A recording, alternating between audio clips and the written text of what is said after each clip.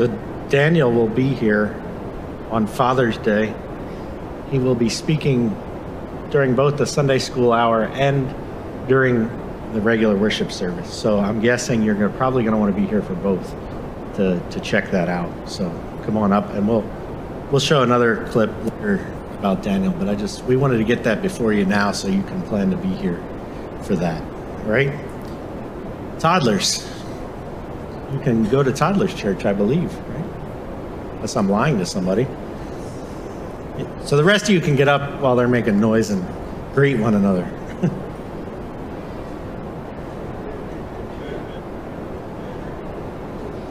Good morning, family.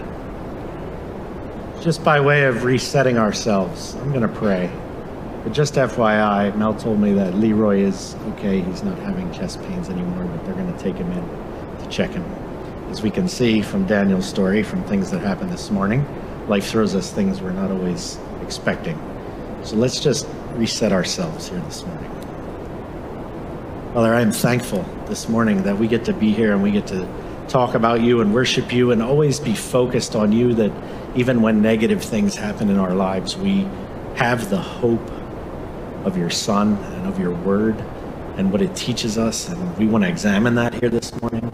I'm thankful that you pull greatness out of situations that are not great. And I'm thankful for the people who help with that. Just as this morning, I'm thankful for Troy and Deb and Bruce and Lyle and the people who help us when we're in need. And that you've gifted us all differently to have gifts to help in those times. And I'm just thankful for those people. I'm thankful for what they show of who you are. And I'm grateful for that. We ask you to be here, continue to be here this morning and teach us about yourselves, so that we can always have this on the forefront of our minds in hope and joy as we go through the days that are so very unpredictable. In Jesus' name I pray. Amen. So I know it's been a while since you've heard from me. As most of you know, I've been busy at school straightening out my professor's theology. So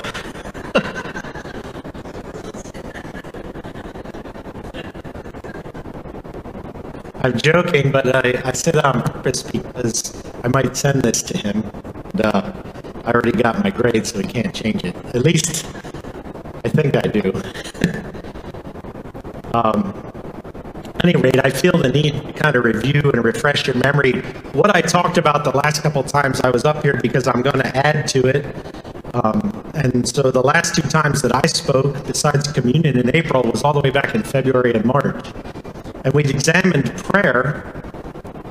And because it's been so long, by way of refreshing your memory, I'm going to put a couple slides up here that you've seen already.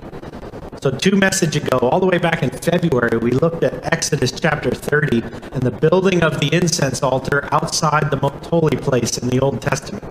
And we said about how the Lord met the priest at that incense altar and they communicated with each other. And then we looked at Revelation in chapter 5 and 8, and we saw what's happening in the throne room of God and how the prayers of the saints are that same incense in the very throne room of God, raising that great aroma up to him. And so we see that communication with God in both the Old Testament and the New Testament is something that's pleasing to him. It's a pleasant aroma to him. And we compared those two things, first message. And then in the following message in March, we looked at the things, as we talked about in the first message, what prayer is doing. It's building our relationship with God. It's affecting the spirit world. We talked about how to pray. We need to do it with the right heart. We need to not just be repeating manufactured, repetitive prayers. The next message in March, we kind of talked about what might be getting in the way of these things. What's hindering us being able to build our relationship with God? What's getting in the way of that intimacy? We basically dove into the third point and how to pray with the right heart. How do we do that with the right heart? And then we looked at something like this. I didn't have it organized like this, but we looked at 13 different ways we can check ourselves to see if we're worshiping and praying with the right heart. Okay? So today, I want to give you a tool that will kind of help you with the second point.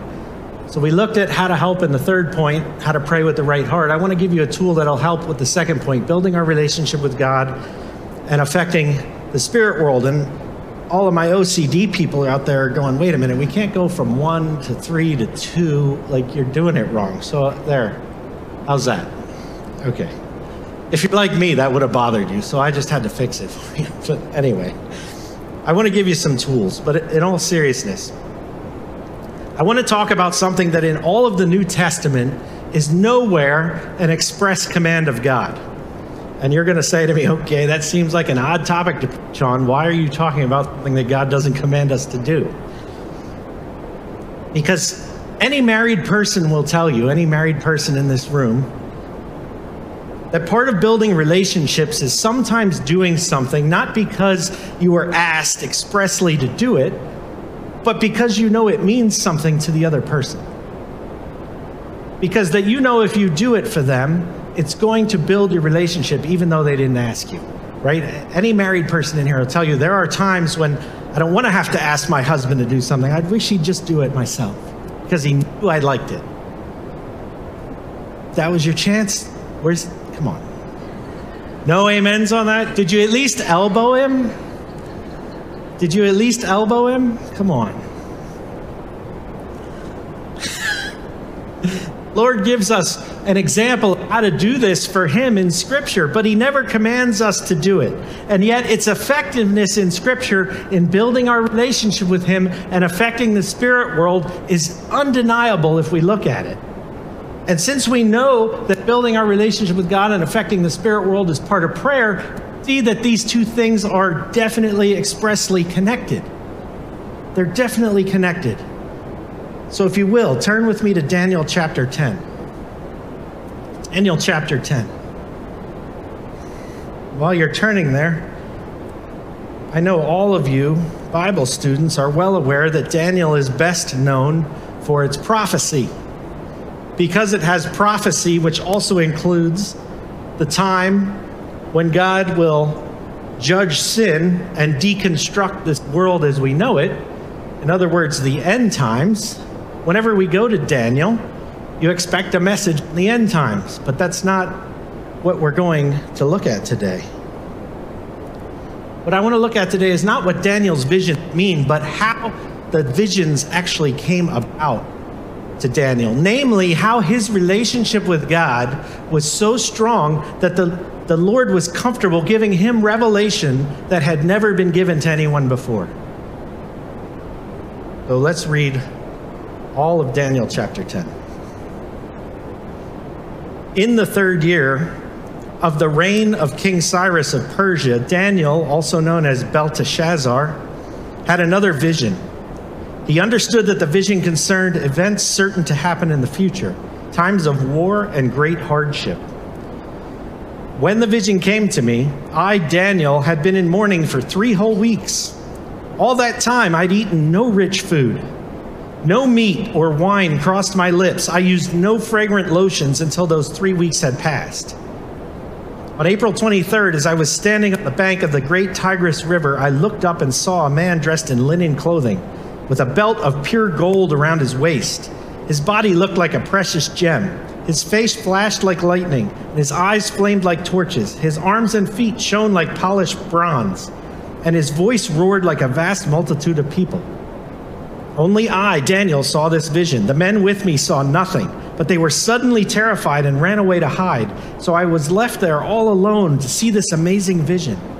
My strength left me, my face grew deathly pale, and I felt very weak. And then I heard the man speak, and when I heard the sound of his voice, I fainted and lay there with my face to the ground. And just then a hand touched me and lifted me, still trembling, to my hands and knees. And the man said to me, Daniel, you are very precious to God. So listen carefully to what I have to say to you. Stand up, for I have been sent to you. When he said this to me, I stood up, still trembling. And then he said, don't be afraid, Daniel. Since the first day you began to pray for understanding and humble yourself before God, your request was heard in heaven. I have come to answer your prayer. But for 21 days, the spirit prince of the kingdom of Persia blocked my way. Then Michael, one of the archangels, came to help me, and I left him there with the spirit prince of the kingdom of Persia. And now I am here to explain what will happen to your people in the future. For this vision concerns a time yet to come. And while he was still speaking to me, I looked down at the ground, unable to say a word. And one who looked like a son of man touched my lips, and I opened my mouth and began to speak. I said to the one standing in front of me, I'm filled with anguish because of the vision I have seen, my Lord, and I am very weak. How can someone like me, your servant, talk to you, my Lord? My strength is gone, and I can hardly breathe. Then the one who looked like a man touched me again, and I felt my strength returning. Don't be afraid, he said. You are very precious to God. Peace, be encouraged, be strong. As he said these words to me, I suddenly felt stronger and said to him, Please speak to me, my Lord, for you have strengthened me. He replied, Do you know why I have come? Soon I must return to fight against the spirit prince of the kingdom of Persia, and after that the spirit prince of the kingdom of Greece will come. Meanwhile, I will tell you what is written in the book of truth. No one helps me against these spirit princes except Michael, your spirit prince. I have been standing beside Michael to support and strengthen him since the first year of Darius the Mede. Now, before I even get into this, do you realize that we just read all of Daniel chapter 10, and we have not talked about the vision he had at all? This is only about how the vision came to him. To start off with, Daniel said for 3 weeks he's been in mourning and fasting, verses 2 and 3. 3 weeks he was in mourning and fasting. Now please notice, this was not a total fast. This is not a total abstinence from food. He was eating. But what does the text say in verse 3? He'd eaten no rich food. He's off the Krispy Kremes. All right, he's not down at Fox Meadows every night after dinner getting ice cream. No ice cream, Pastor Mel. Right? A more literal translation would say that he's off of bread. He's off of choice bread, desirable bread. So he's kind of on the Tom Brady diet here. Depending on your translation, it may say desirable food or delicacies. In other words, basically choice foods. Anything you actually want to eat, he was not eating. All right? It also says, no meat or wine has crossed my lips. So he's off meat. He put the Weber grill away for the summer, right? No hot dogs, no burgers, no Outback, no Longhorn, no Johnny's, right? No steak, no Chick-fil-A, no Jesus chicken. Can you believe it? Unbelievable. Unbelievable. Basically, he's eating salad, right? He's basically eating salad, but he also says, oh, wait, he's not having wine with his salad either, right? No meat, no wine. I know for some of you, I won't mention any names, that's going to ruin your Friday night, but I'll leave that alone. So notice, he hasn't given up food completely, but he's basically eating out of necessity, not pleasure. This is his fast. He's given up anything you actually want to eat. He's eating out of necessity and not pleasure. Notice that it isn't just a fast from food. But what else does it say in verse 3? I used no fragrant lotions those 3 weeks. Now I'm assuming that this dude is single. All right? I don't recommend men fasting from deodorant. That's not, your wife will probably, put the kibosh on that, but he's probably more talking about cologne or something like that. But in truth, we learn from Daniel that food is not the only thing that he fasted from. So what's the overarching principle we can learn here? Daniel gave up things that were pleasurable or something pleasurable for a time to draw God's attention and response and thereby build their relationship. So fasting is giving up something pleasurable for a time to draw God's attention and build your relationship with him. Now, this is similar to what happens in marriage. Men, you may give up something that you really, really want to do, or some of your own time on a Friday or a Saturday to do something your wife wants to do to build your relationship with her, right? Ladies, you may do the same thing for your husbands. You may give up something you really wanted to do to go spend time with him to build your relationship. This is why we see men at flower shows and women at monster truck rallies. They don't really want to be there. That's a joke, all right. You gender people, don't get all fluffy on me, all right? You can do what you enjoy as long as it's in the boundaries of God, all right? But understand what my point is. There are times of selflessness built into your relationship that you deliberately do something that maybe you don't want to do for the benefit of the other. So back to our text. You may rightly say to me here that, wait a minute, Bruce, this says that Daniel was in mourning, not necessarily in prayer. That's true. But even in mourning, the results are still the same. He's looking for a response from God. He's looking for comfort from God. He's looking for closeness. He's seeking that relationship. And regardless of the reason of the fast, the effects of the fast are undeniably spelled out here. And the first is, the fasting moves God or the Holy Spirit to respond.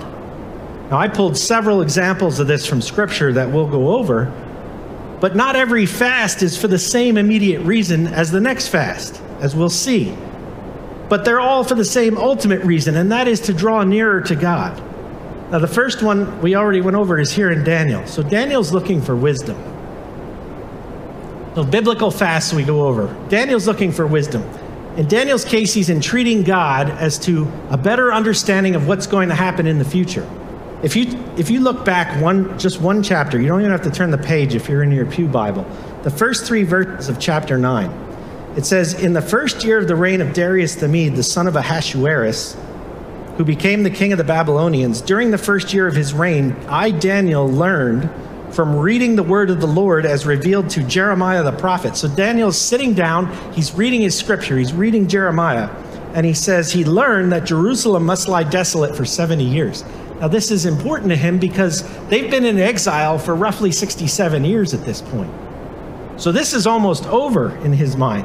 "So I turned to the Lord God and pleaded with him in prayer and fasting.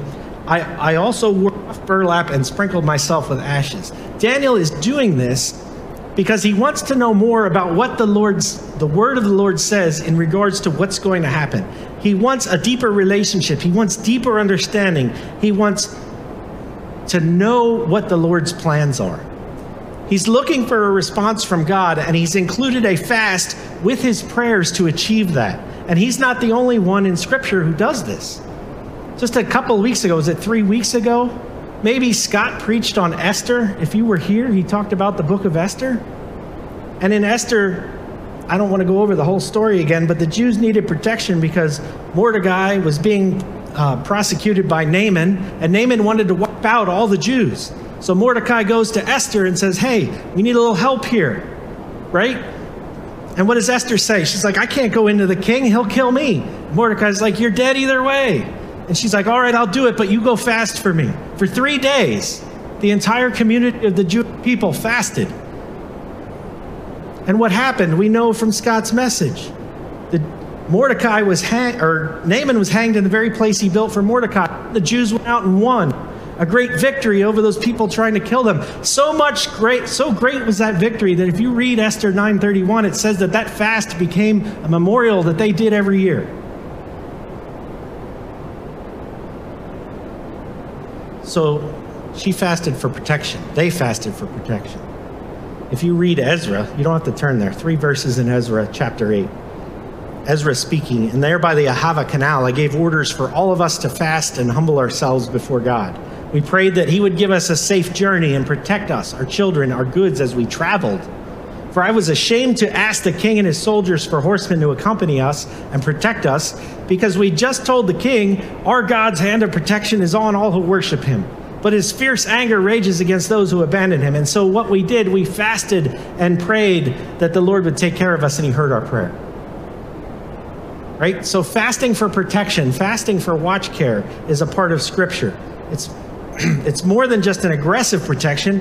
It's a watch care over your family, over your people. It's an appropriate way to petition the Lord for these things. A New Testament example. You don't have to turn there, just 3 verses again. Acts chapter 13. "Among the prophets and the teachers of the church at Antioch of Syria were Barnabas, Simeon, Lucius, Manaen, and Saul." So these 5 guys are together.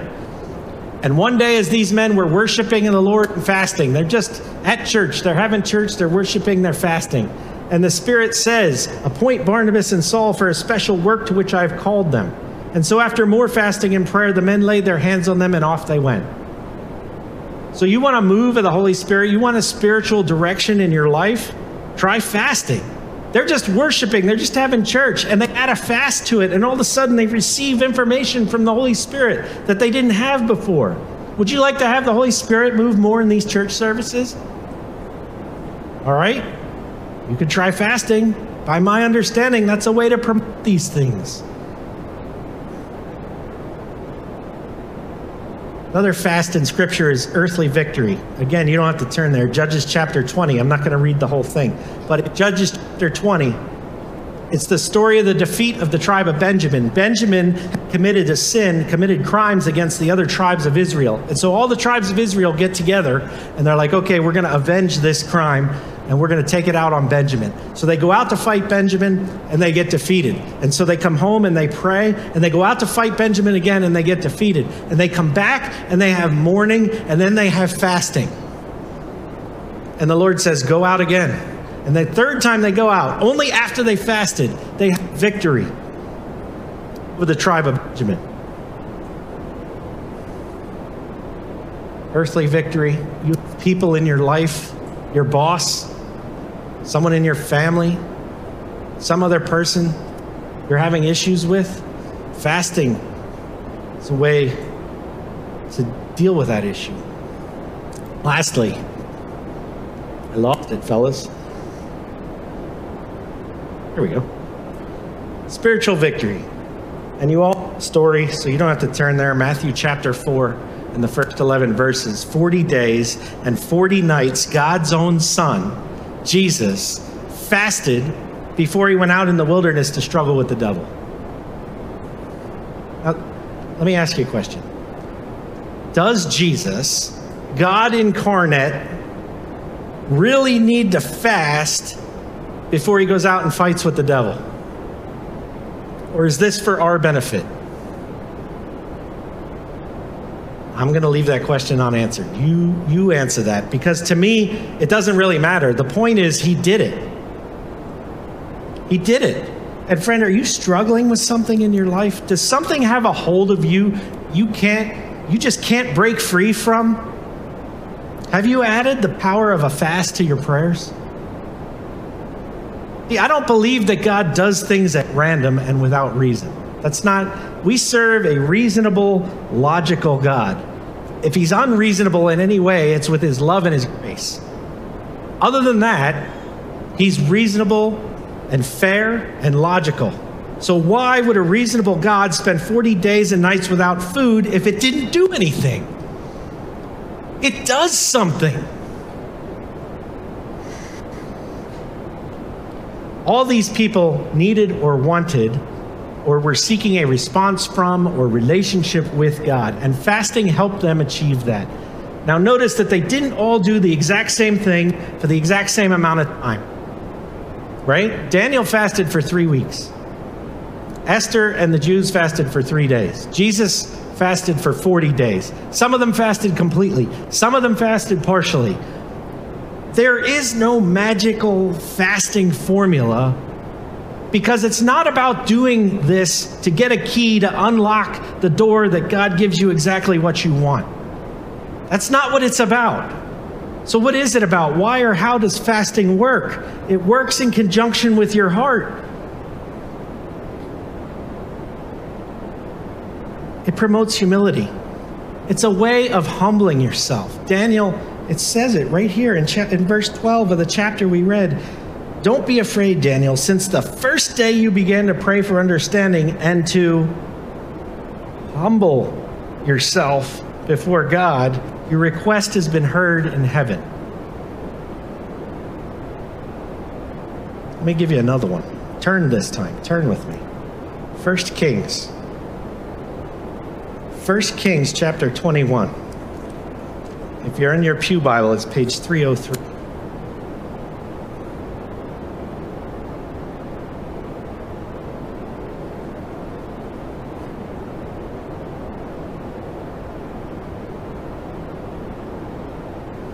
going to start at verse 20. This is Ahab and Elijah having a conversation. The prophet Elijah and the wicked king Ahab. Verse 20, "So, my enemy, you have found me," Ahab exclaimed. "Yes," Elijah answered, "I've come because you sold yourself to what is evil in the Lord's sight.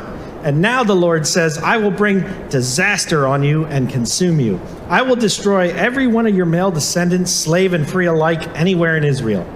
I'm going to destroy your family as I did the family of Jeroboam, son of Nebat, and the family of Baasha, son of Ahijah, for you have made me very angry and have led Israel into sin.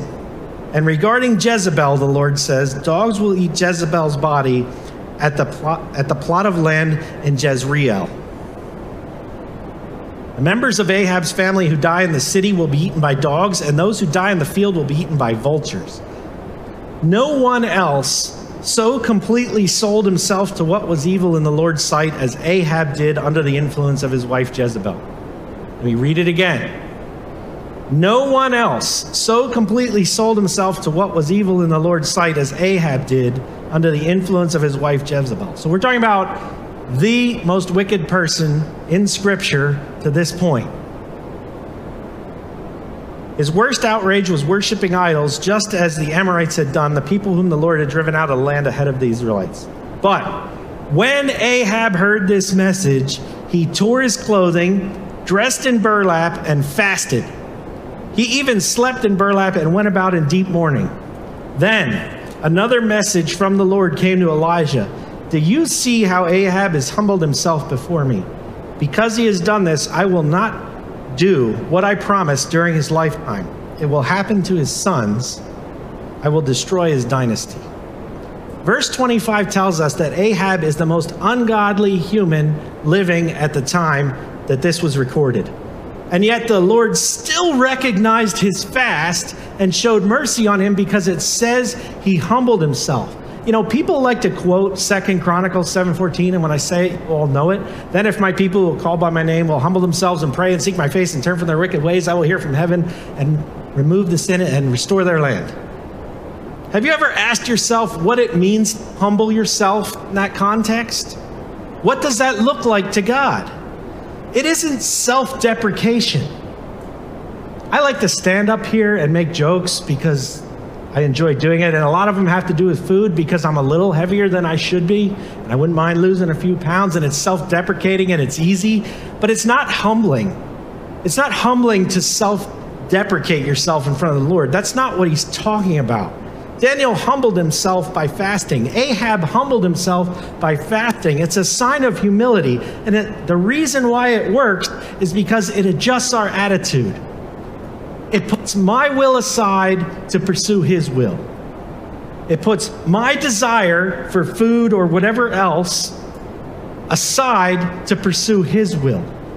Tony Evans says it this way: fasting satisfies God because we're saying to him, the cry of my soul for you is greater than the cry of my soul for food or whatever else that I gave up in my life that I really, really want. Earlier, we talked about married people doing practical things for their spouse without being asked because they know it means something for them. Fasting is a practical, physical way to relate to an invisible God, which is not easy to do. Like, that's one of our biggest gripes with God, is like we can't see him. It's hard to relate to him. Well, this is a practical, physical way to engage with him. Your will means more than my will. It draws his attention because it says, I'm serious about this. Whatever issue is on your heart, if you're willing to fast about it, you're serious about it. You know, when people are sick physically in their body, they often feel like, I don't want to eat, I don't want food. Not because they don't desire food, but because they're ill, because the body's saying, I don't really want it. This is kind of like the spiritual version of that. We can reach this point in our spirit as well. Father, this is a serious issue to the point where food is not my main interest right now.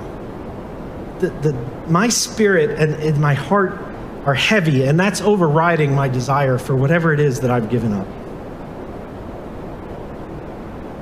My slides are off. The second thing that fasting does, it affects or influences the spirit world. Daniel tells us in verse 2 that he's been fasting for 3 weeks. Why did Daniel have to fast for 3 weeks? The angel gives us insight when he responds to Daniel because there were things going on in the spirit world that Daniel couldn't see. The angel says the first day in verse 12, the first day he began to pray for understanding and humble himself, his request was heard. But it took 3 weeks for the answer to come. Why? Reread here. Reread that. Verse 13. But for 21 days, 3 weeks, the angel is speaking, the spirit prince of the kingdom of Persia blocked my way. Then Michael, one of the archangels, came to help me, and I left him there with the spirit prince of the kingdom of Persia. Now I'm here to explain what this vision concerns in the future, a time yet to come. Now, how long would it have taken for Daniel to get a response if he wasn't fasting? Now, you may rightly say to me, well, Bruce, it doesn't say, the angel doesn't say that it sped up the process. Maybe it would have took 3 weeks anyway. Good observation. Let me point you to Mark chapter 9. You probably know the story, so you don't have to turn there. But Jesus comes upon a crowd, and they're having an argument. And there's this man who has a son, and he's demon-possessed, and he brought him to the Pharisees. And he says, cast this demon out of my son. He keeps throwing him down and making him do stupid things. But they couldn't cast him out. And so after some discussion, Jesus cast the demon out of the guy, out of the child. And then later on, to save face, they're having dinner, and they're away from the crowd. And the disciples are like, hey, what's the deal? Why couldn't we cast that out? And Jesus says, they only come out by prayer and fasting.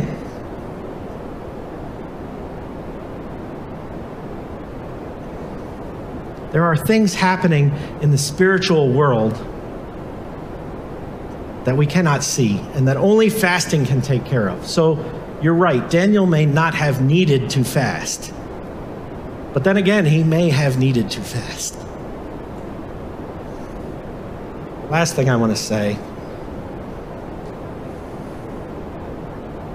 you can fast for the wrong reasons. And so because I like food and because I don't like giving up food, I don't want you or me, particularly me, to fast for the wrong reasons. It's a joke. Did I put you to sleep already? You can fast for the wrong reasons, and I don't want you to waste your time fasting, and I don't want to waste my time fasting. So let's look at how we make sure we don't do that. Turn to Isaiah chapter 58 and make sure we don't do this wrong.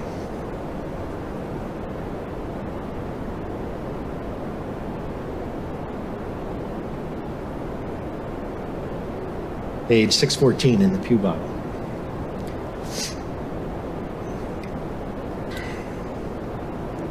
This is the Lord speaking to the people of Israel. I'll start in verse 3. People say, we have fasted before you, they say. Why aren't you impressed? We have been very hard on ourselves, and you don't even notice it. I'll tell you why, the Lord responds. It's because you are fasting to please yourself. Even while you fast, you keep oppressing your workers. What good is fasting when you keep on fighting and quarreling with one another? This kind of fasting will never get you anywhere with me. You humble yourselves by going through the motions of penance, bowing your heads like reeds bending in the wind. You dress in burlap, cover yourself with ashes. Is this what you call fasting? Do you really think this will please the Lord? This is the kind of fasting I want. Free those who are wrongly imprisoned. Lighten the burden of those who work for you. Let the oppressed go free. Remove the chains that bind people. Share your food with the hungry. You're going to give up food? Give it to somebody who needs it. Give shelter to the homeless. Give clothes to those who need them. Do not hide from relatives who need your help. Then your salvation will come like the dawn. Your wounds will quickly heal. Your godliness will lead you forward, and the glory of the Lord will protect you from behind. Then when you call, the Lord will answer, yes, I am here. He will quickly reply. Remove the heavy yoke of oppression. Stop pointing your finger and spreading vicious rumors. You talking about people in this room? Don't do that. Feed the hungry. Help those in trouble. Then your light will shine out of the darkness, and darkness around you will be bright as noon. The Lord will guide you continually, giving you water when you are dry, restoring your strength. You will be like a well-watered garden, like an ever-flowing spring. These people are fasting to have their own desires met. They're not looking for relationship with the Lord. They're doing it for me, myself, and I. They're not interested in God's will. They're interested in having their will done. Back to our marriage example. This is like the guy who says, honey, you know what? Friday night, I'm going to put my plans aside. I want to go out with you. I want to spend some time with you. We'll do what you want to do. Secretly, without his wife's knowing, his plans have already been canceled. And really, he just doesn't want to make dinner for himself. It knows that if he goes out with his wife, they're going to go out to dinner and he'll get a meal and he won't have to do any work. Do you understand the difference?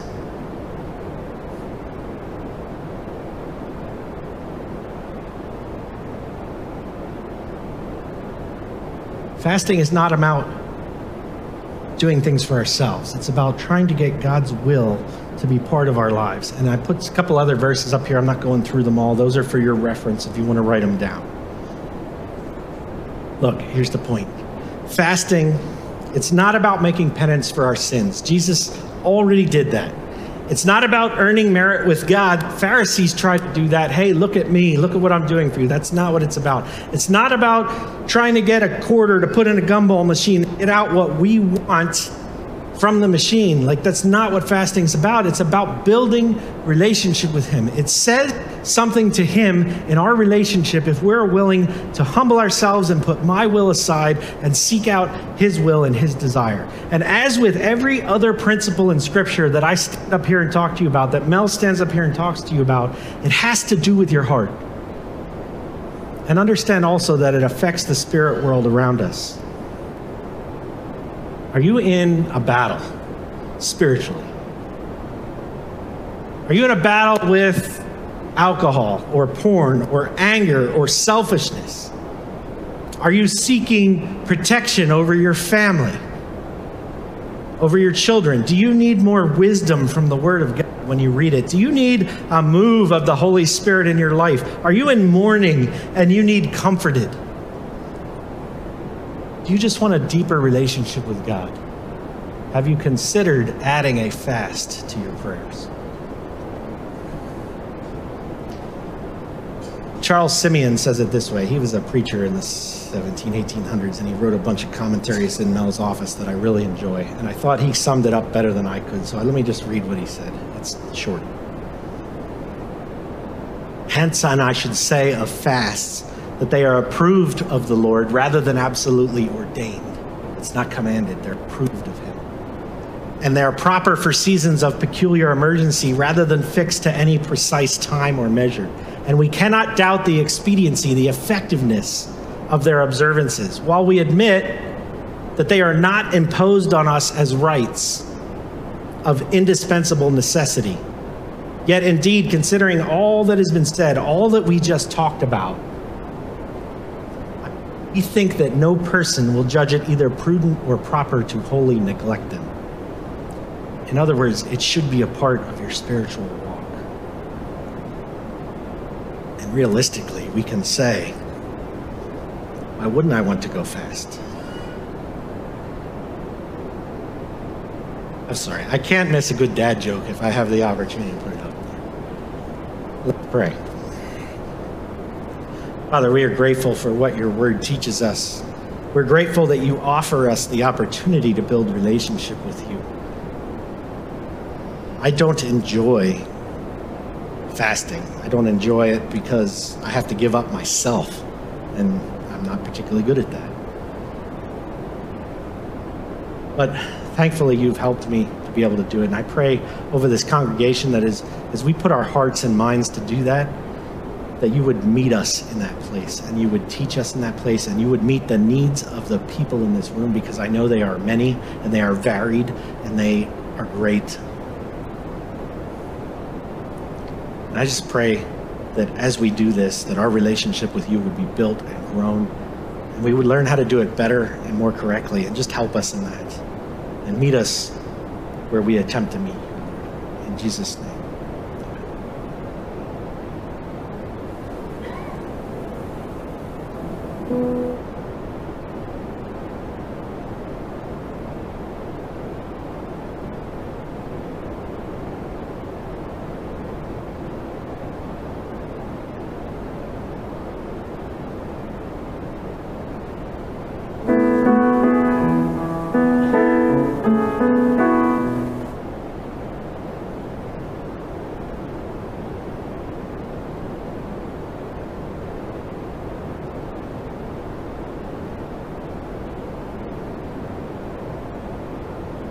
of you is more than enough for all of me, for every thirst and every need you satisfy with your love, and all I have in you is more than enough.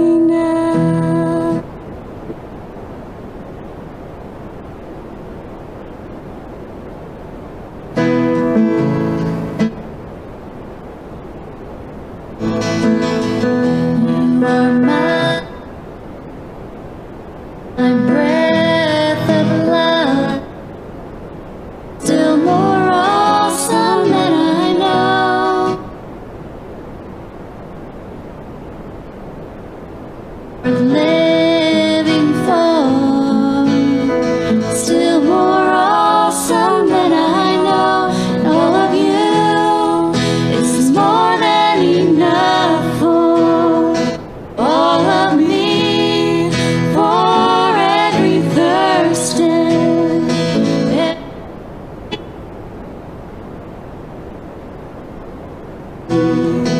with your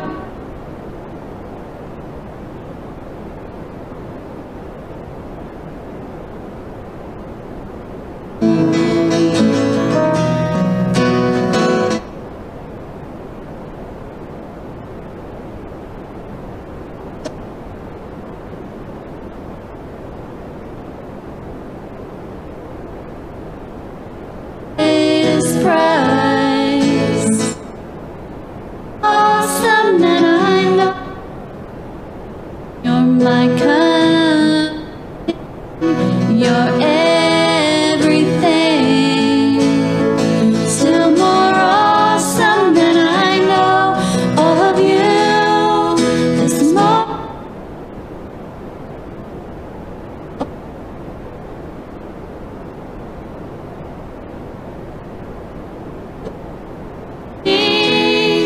You said with your love,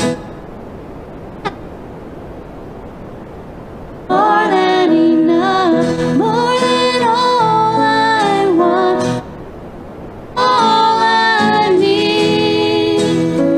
You are more than enough for me, more than all I can see. You are more than enough. All of you is more than enough for all of me, forever.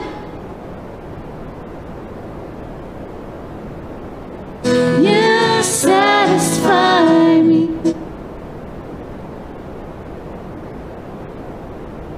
You is more than enough.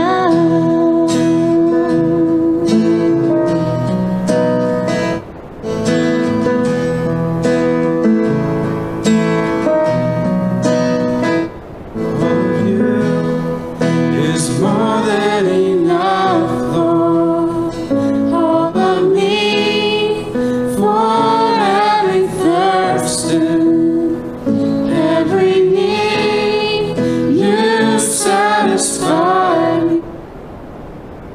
Your love, and all I have in you is more than enough. You're dismissed if you would like to go. We're going to just keep playing. If you want to stay and worship and talk to God, feel free.